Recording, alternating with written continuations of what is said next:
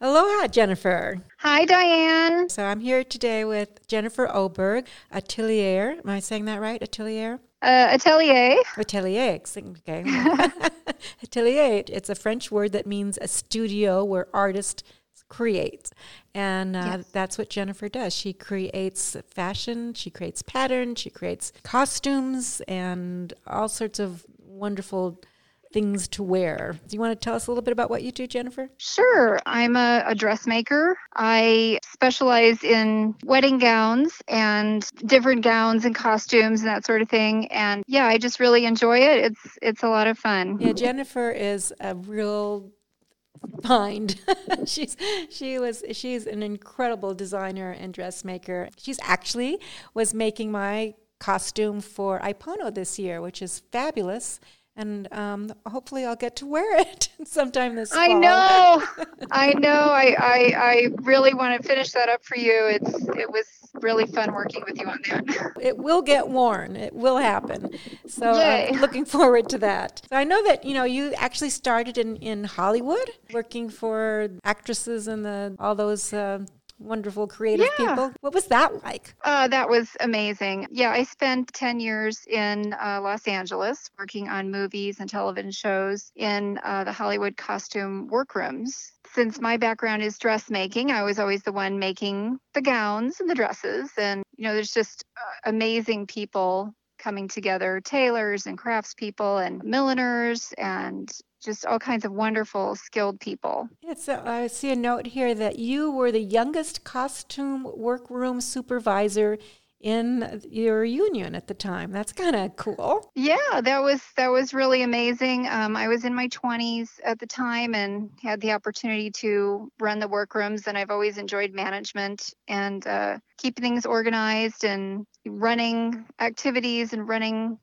shows and things like that. So you also you did a paper dress for the Hui last year. Is that right? Yeah, the year before. It was so fun. I loved it. I was inspired by the designer Erte in the 1920s. Yes. Beautiful. I have some Beautiful. Erte. Oh, I love Erte. Well, they were my mother's. So as a child, you were inspired by your grandmother, is that right? Yeah, my grandmother was a dressmaker. She actually, when she was living in Minnesota, she was a dressmaker for a wealthy family there, and she made all the dresses for the lady of the house, and it was just a wonderful experience there. And was that a part of your inspiration too? I know you went to Fashion Institute of Design in Los Angeles. Yeah, I guess it just was in my DNA, in my blood. And I started sewing when I was 10, and then it just kept going from there. And I got very interested in theater and costuming and more than fashion, but I love fashion also. So I did go to the Fashion Institute in Los Angeles. My degree is in apparel manufacturing management. Incredible. Yeah, and then you came here and you started doing bridal gowns. We moved here in 2001, just shifted into wedding gowns and special occasion, and it's just been so fun. I work with, lots of people who live here and a few who don't, and it's just a wonderful experience. So tell us, I know that when this pandemic started and you had to close your studio, you just dove in and started thinking about how you could help and how you could create medical grade masks that could be donated to the hospital. Yeah, my studio closed, and Diane, I think your outfit was one of the last ones on the table before I had to close. And so, yeah, I thought, well, I can make masks, I can sew. But then I thought, I'd really like to do something see if I could do something more robust using medical grade materials and that sort of thing. So I put out a call on Facebook around March 18 or so, and within 24 hours I was connected with Russell Van Dyken, and he was trying to recreate an N95 mask, a real one. And so he came to my studio on the 20th, and by the 21st, we were fundraising, and we had prototypes going, and it all happened very quickly. You actually started a factory almost up in Seabury, is that right? That's right. As I kept putting this out on my social media, people were showing so much interest, and I just had so many people saying, well, I want to help. And it was overwhelming. And so then once Russell and I got the prototype figured out, I went back and on my Facebook and I said, I need a location. And my friend Kaimana Brumel, so she said, hey, I think we could do this at Seabury. And she reached out to the head of school, Maureen Madden. And Maureen was on board immediately. Maureen is the new head of school this year, and she and her family just spent, I believe it's the last 10 years in Italy. She was the head of a school in Italy, and this was very much on her heart. She was talking to her colleagues in Italy. We all know that Italy is so hard hit. Right. And she just knew that, she wanted to get on board with this right away, and just opened up the space, and we're working up here in the classrooms. Jennifer, how many masks have you been able to produce? Well, as of today, we'll have 1,000 completed, and our goal is 10,000. Wow, 10,000. So have the hospitals been accepting the masks? We are mainly working with Kaiser Permanente Maui Lani Clinic, and that's who we worked with to get our prototypes together. Our masks go there, and then they're distributed from there. Besides Maui Lani Clinic, they're going to like air ambulance, doctors in private practice. We'll be getting some up to Kula Hospital, the SAFE, the sex assault clinic, and there's several others, and we have so many requests. Wow, so many requests. And you think, and 10,000 is your goal. How long will it take you to make 10,000? Well, it's hard to say because every couple of days we speed up our processes.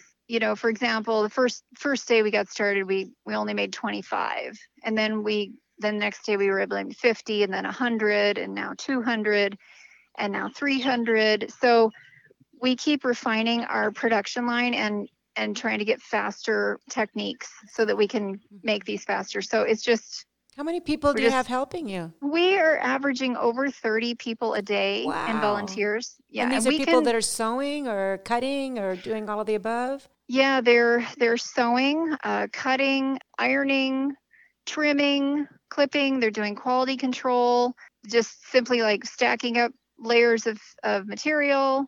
So there's a whole variety of things for people. Even if you can't sew, there's work you can do. And what are you using for the liners? Different types of materials. So basically, if you think of the outer layer is a liquid barrier, it's something that can repel liquid.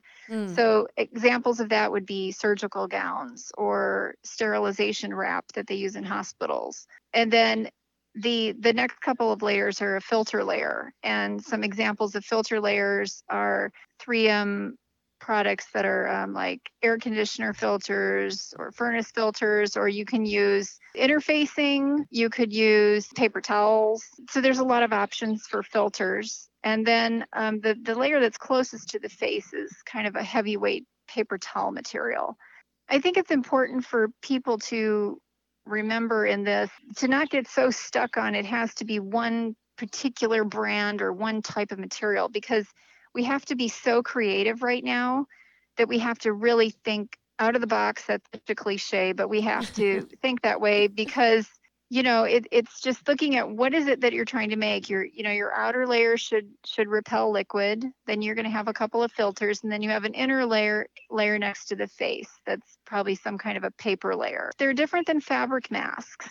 So are these masks meant to be washed, or are they meant to be worn once, or how does that work? Well, it's meant to be worn once, but of course, right now there's so many people all over the world trying to figure out if these can be sterilized and reused. Mm-hmm.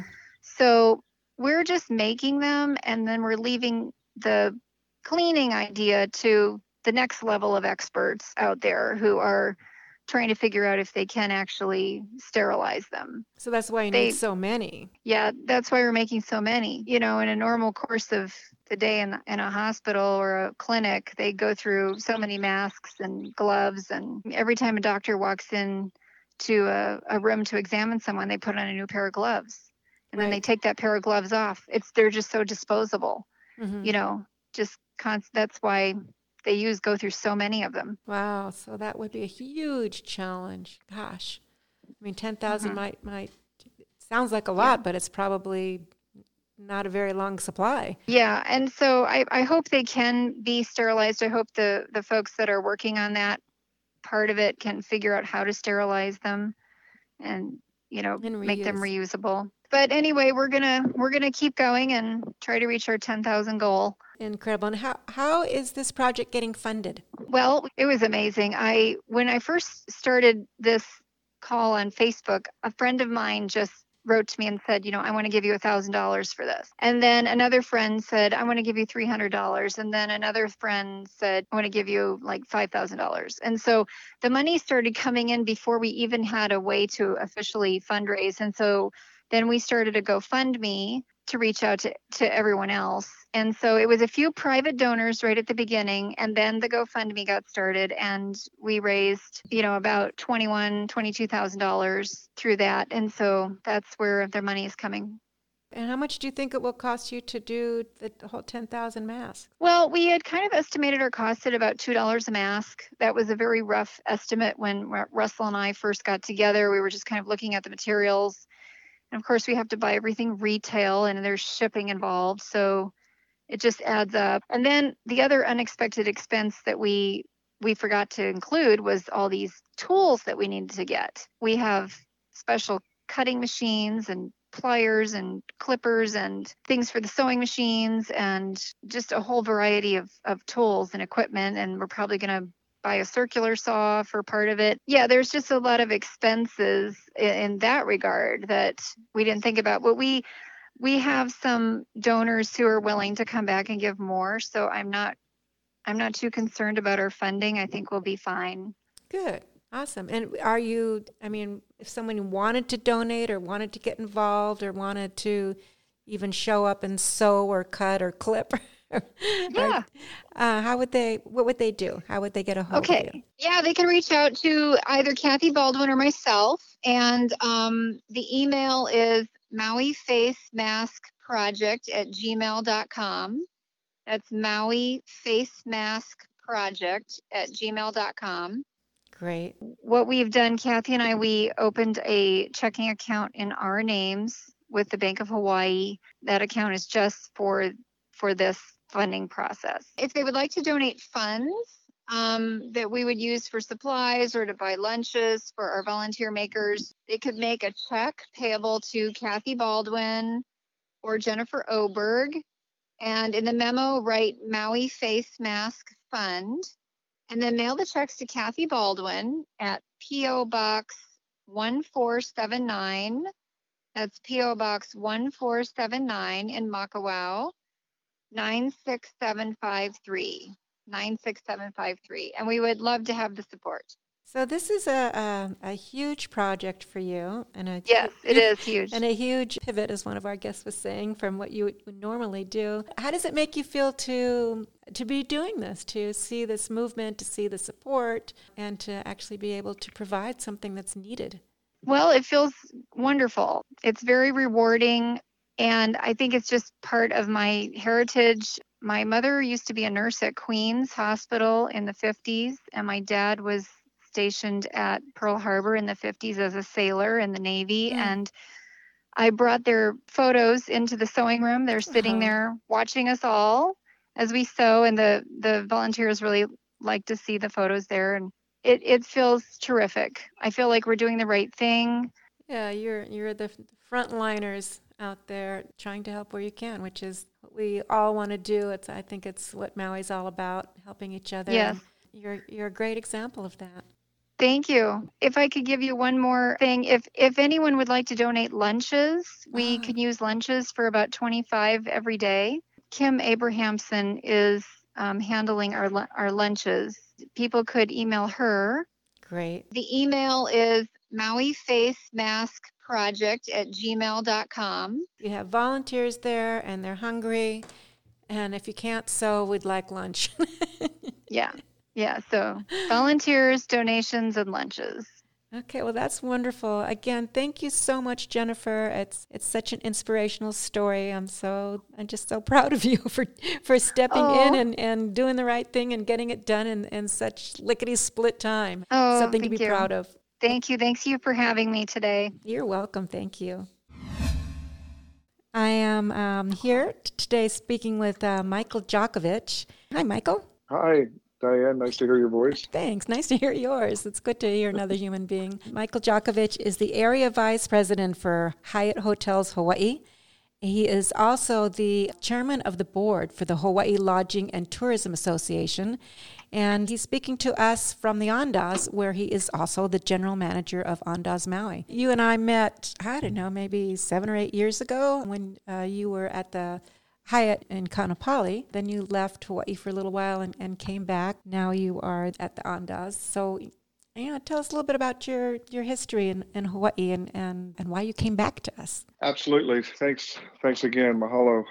I first moved to Hawaii in 1985 with my wife, Debbie. We both began our Hawaii life working at the Hyatt Regency Maui Resort and Spa. I was in housekeeping as a manager, and Debbie was at the pool selling hot dogs. Don't tell a lot of people that, especially right out of college. She was called a weenie queenie. Yeah, I know. But she had a great experience and then was promoted into room reservations. And I went into front office as the front office manager. And I reflect on those days often in 1985 that it changed our lives forever. Because from that day forward, we left the island. And we've actually moved to Maui 4 times. Wow. Since 1985, back and forth across that Pacific Ocean. Maui keeps calling us, and Maui is our new hometown forever in our life. And we just absolutely love, I'm getting chicken skin talking about Maui. Yeah. It was a big loss when you left, and we're so glad you came back. Yeah, so I came back, and I had the fortunate job of being, and one of my life goals is to be the general manager at the Hyatt Regency Maui. And you're correct, that's when we met. We opened up Umalu, we opened up Japango. Yeah, that was a big party. We repositioned ourselves at the Hyatt Regency Maui, and we had and it's still a great hotel. It's the Grand Dome of the Pacific, as I call it, the Palace. And it's actually going under a significant refurbishment and renovation as we speak. Yeah, so those projects continue. So it's amazing during the downturn here. And now we have the beautiful Andaz in Wailea, and I'm proud to be part of this team and working with all the hotels in Hawaii. And now the Hotel Association, which I have been part of for many, many years, and working closely with Mufi Hanneman, the former mayor of Honolulu, and he's our president and CEO. There's just been a great collaboration between the hotels, the Hawaii Tourism Authority, Chris Tatum, the Hawaii Visitors and Convention Bureau, John Monahan, through this, pandemic, this global pandemic that has impacted Hawaii greatly. But I do know one thing: we'll get out of this, because we in Hawaii know what aloha is, and we know this aloha will bring us out of this situation one way or another. We are fortunate to be, I think, from a community that realizes that we are in it together. On an island, we need each other all the time. So it's not news to us that we need each other. And I think the Hotel Association is a good example of coming together and helping out. I know that your hotel chain was one of the first to announce closing, and I was really kind of proud of you for doing that. But it must have had a huge impact. It must have been a really terrifying and brave decision to make. So can you tell us how you were able to come to that decision? Yeah, we really evaluated from a company standpoint in mainland U.S. and in Hawaii. We were seeing what was happening across the United States on the mainland, and we thought, let's try to get ahead of the curve. And we knew that our bookings were declining. We knew that airlines were cutting back. And we wanted to ensure, that we were providing safe and clean environments all along, which we did for our associates, our colleagues, our guests. But it just came down to the point where we knew the inevitable was coming, that we had to suspend operations. So why not just make that decision? So in partnership with our ownership and our management company, the Andaz and the Hyatt Regency elected to do that on the same day. We did it on Tuesday, March 24th. Right. I remember. And I'll tell you, and it was special, Diane, because the way that we opened this hotel was through a blessing. And our cultural manager, we had a blessing at the Andaz that day, which I thought was really important, that we're going to pause. we're going to pause for a little moment here in time in 2020 with the Andaz, but we'll be back. We'll be back stronger, better than ever at a future date, which we don't have at this point, but we're hoping it's sooner than later. Yeah. I think in operations. That's a great way to put it. We're all taking a pause, and it's not forever. It's a pause. It's a time of being a little bit quiet, a little bit reflective, but we're going to come back, and we'll do that by doing what you're doing, helping each other. You have many things in effect with the ongoing pandemic. Can you tell us a little bit about, what you folks are doing? In the hotel specifically that have suspended operations, we have actually some projects going on.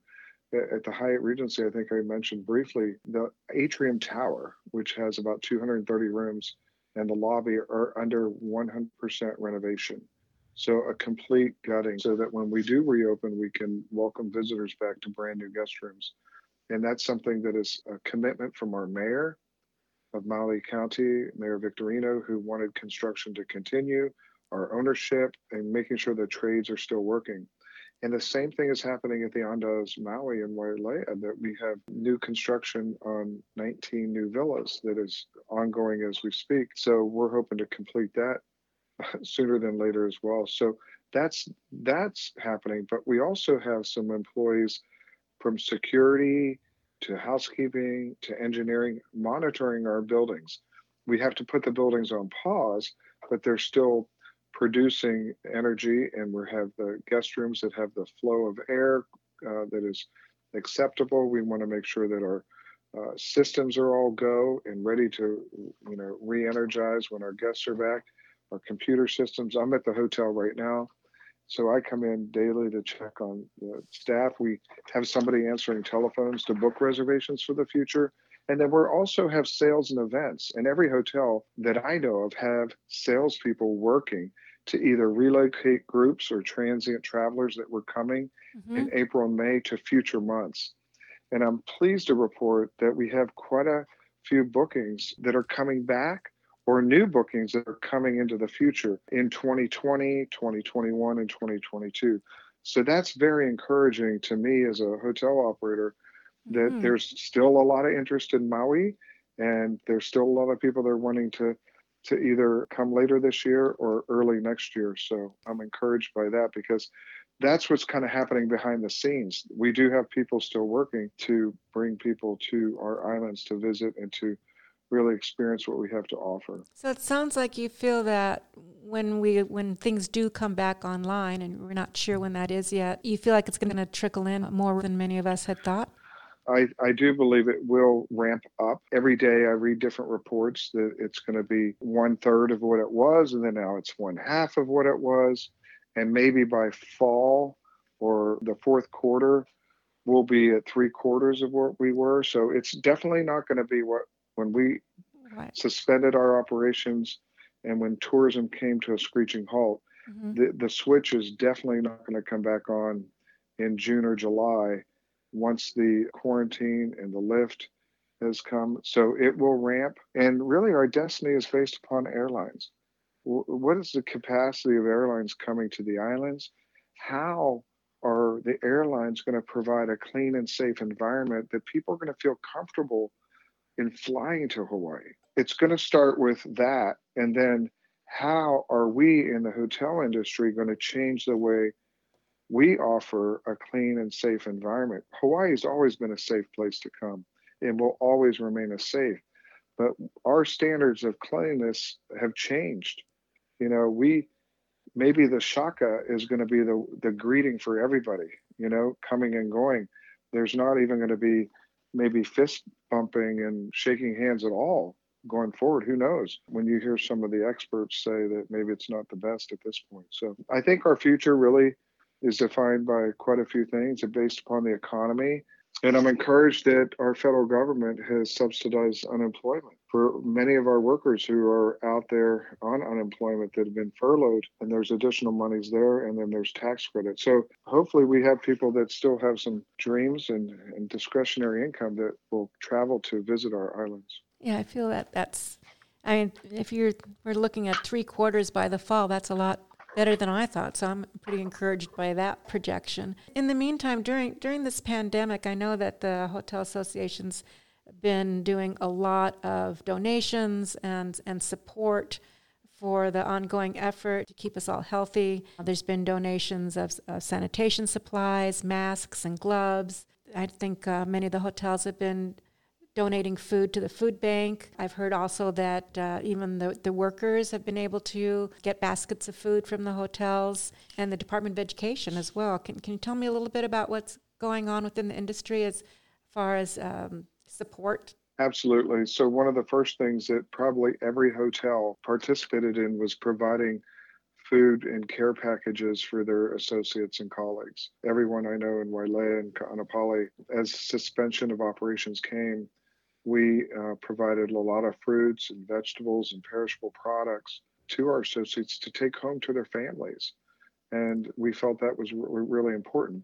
On top of that, we were able to get donations from companies like Cisco and other food distributors that we could give to the Maui Food Bank. And as of recently, we were actually last week able to donate some masks and also some snacks and beverages to construction workers.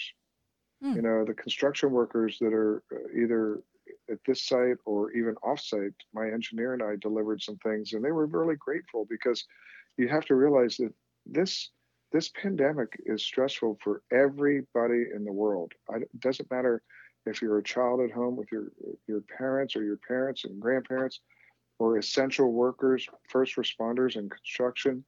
Everybody is experiencing a new kind of stress that is really unnerving. So we have to be there for each other. And if we have the means to do that, we'll continue to do that. The Hotel Association, starting on the statewide level, in partnership with the Hawaii Tourism Authority and the Hawaii Visitors and Convention Bureau, developed the Hotel for Heroes program that provides complimentary rooms for healthcare workers and first responders during this crisis. And the HTA is taking funding to help pay for that to the hotels, because there are some costs. If a hotel room is sitting empty, there would be some cost to occupy that room and just provide safety and security. So I'm really happy about that. And there's quite a few hotels in Maui that have been able to provide those first responders some rooms. So that's something that we'll continue to evaluate. What else can we do for those that are putting their lives out on the line to take care of anybody that has COVID-19 or been exposed to it? So I'm really happy about that, because that's important to our community. When I listen to the updates daily from the governor and lieutenant governor, it sounds like we're doing everything we can.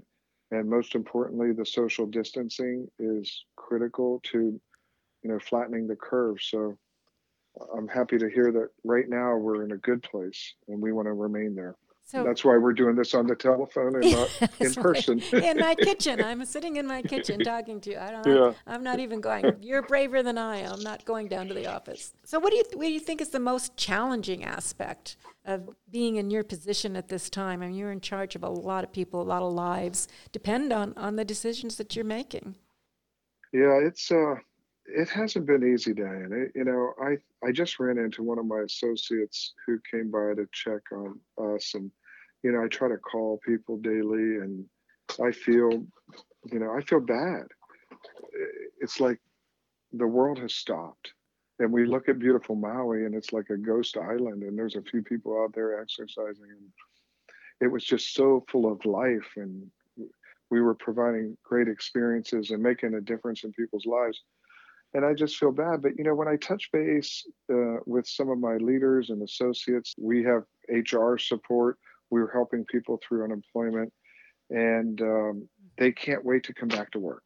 Yeah. And that gives me it puts a smile on my face right now, thinking, you know what, we can't wait to open up those doors and get back. But, people are connecting. They're connecting with families. They're connecting with friends. How many people have reached out to you over the last few weeks that you haven't talked to in a long time? Yeah. I bet you there's been quite a few. Yeah, we've all been doing that. And it's really, Yeah, we were talking earlier about how one of the things that is most challenging for a lot of people is simply the loneliness. So it's important for us to reach out, to folks that maybe we haven't spoken to in a while, and just say, hey, You're right. we're thinking about you, and hang in there. Absolutely. We'll get through this. Yeah. What are some of the good stories? It must be a little bit of a silver lining. Yeah, the good stories are that people are having some good times with their families. When you see some of the posts that they're playing games again, that they're FaceTiming. How about the Zoom and what Yeah. people have been able to do to connect?